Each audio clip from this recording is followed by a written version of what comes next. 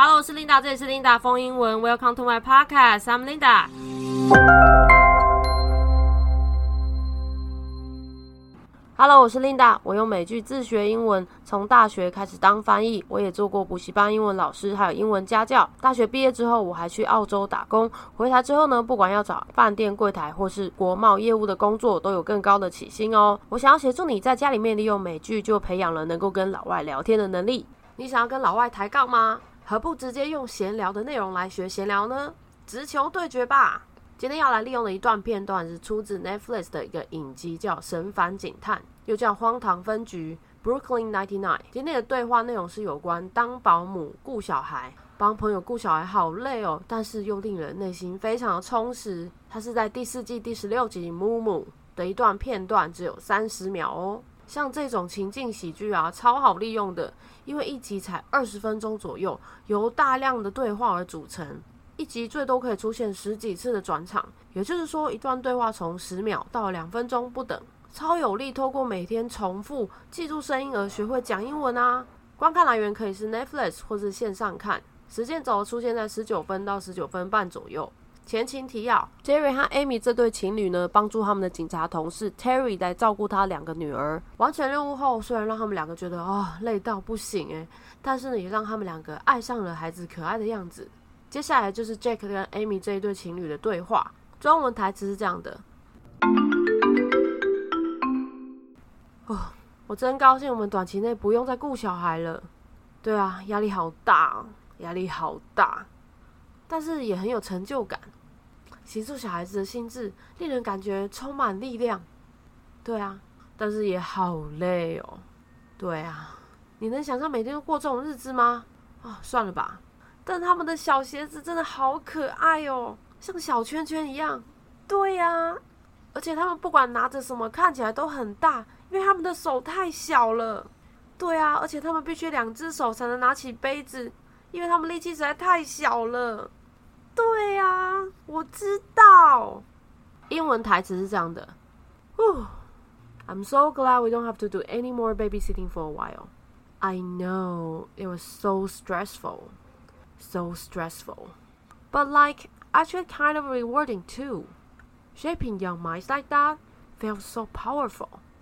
But so exhausting. Oh yeah, can you imagine doing that every night?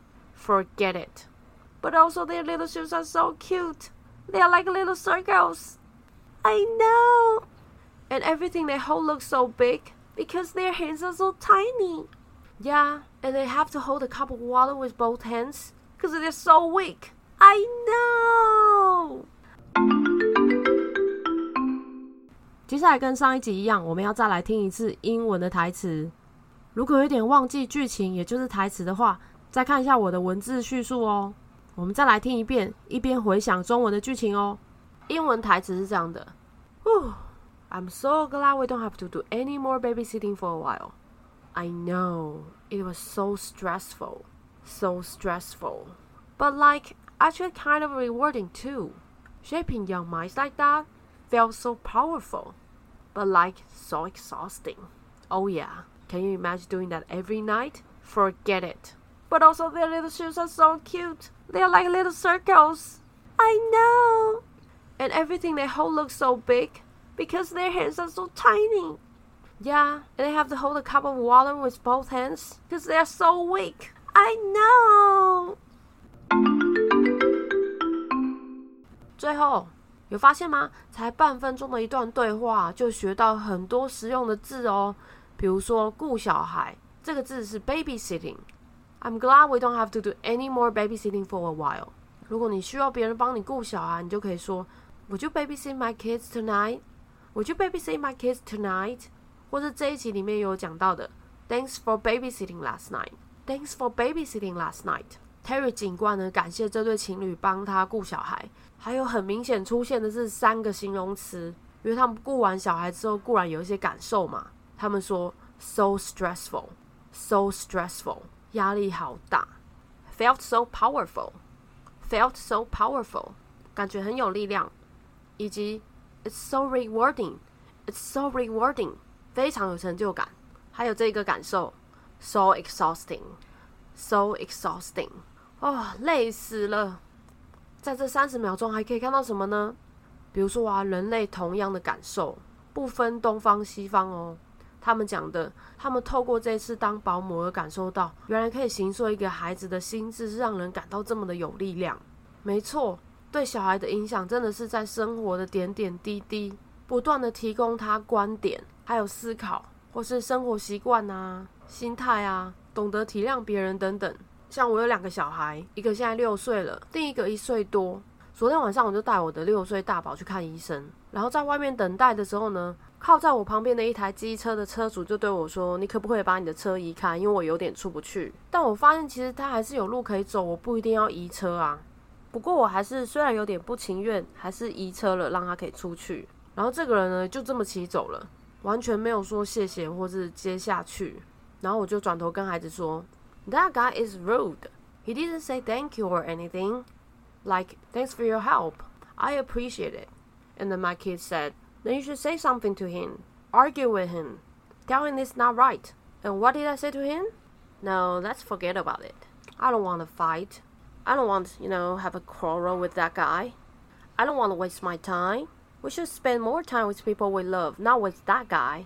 Let's just get out of here. 就是虽然我心里面觉得有点不爽，我还是可以把一个我觉得最好的做法告诉孩子，那就是我们每个人的时间都很珍贵，我们不应该浪费时间，没有必要为了这样的小事情呢去跟人家起纷争或是有口角，不如我们就赶快回家吧。像这样子的点点滴滴真的每天都在发生，我觉得每天的生活都是很好的教育，不管是身教还是言教，我想要帮助孩子更去正面的去面对他的人生。所以我想 Amy 讲的这个感到非常 powerful 的感觉呢，我是比她的体会还要更深刻的。因为一路上呢，我的老大已经被我们拉拔到6岁了，真的经历过很多事情，你真的会感觉到自己是非常有力量的，可以去影响一个小朋友，让他可以更独立也好，更坚强也好，你真的是他很重要的一个 mentor， 就是那种选秀节目会讲的心灵导师。还可以看到什么呢？一样同样的感受，只要是人类啊，我们就会觉得小朋友好可爱哦，忍不住有一种想照顾他的心情油然而生。想到孩子可爱的脸呢，就让人忍不住微笑。像我早上都要送我的大宝下去等校车，然后一边呢背着我的二宝，接着带二宝回家以后呢，我会帮他换尿布啊，帮他准备牛奶，把他的床铺得好好的，一切都弄好之后呢，再把他抱回他的小床，然后放下去之后呢，看到他不自觉的笑嘻嘻的晃动着他可爱的小手小脚，这时候我心里面就觉得没有比这更充实的，就是那种你可以让你的下一代啊，虽然不是说拥有金山银山，但是可以好好的吃，好好的睡。我觉得这种在付出的感受，真的是会让人感觉到是自己存在的价值之一。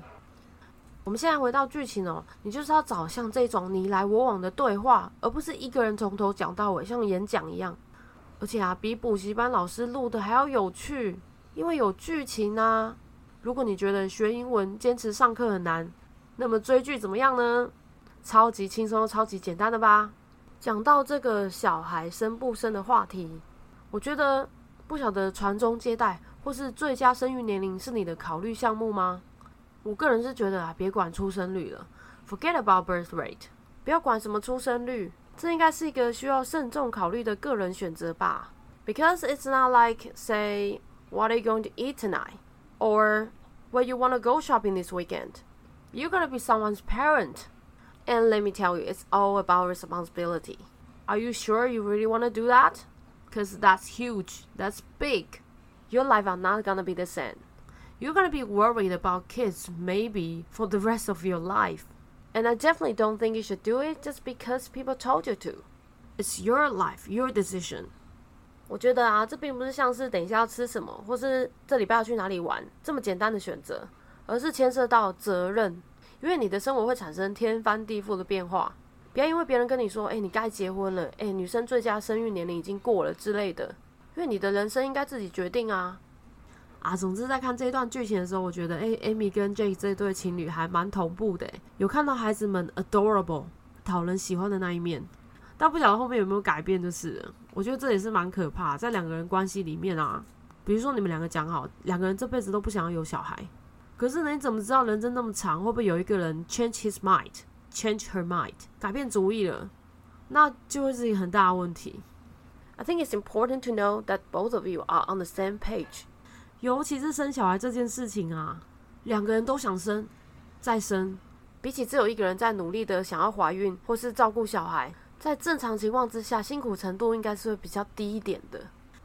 那么今天也感谢你收听琳达风英文哦。如果你喜欢今天的内容，欢迎你订阅加分享。那我们下次再见喽，拜拜。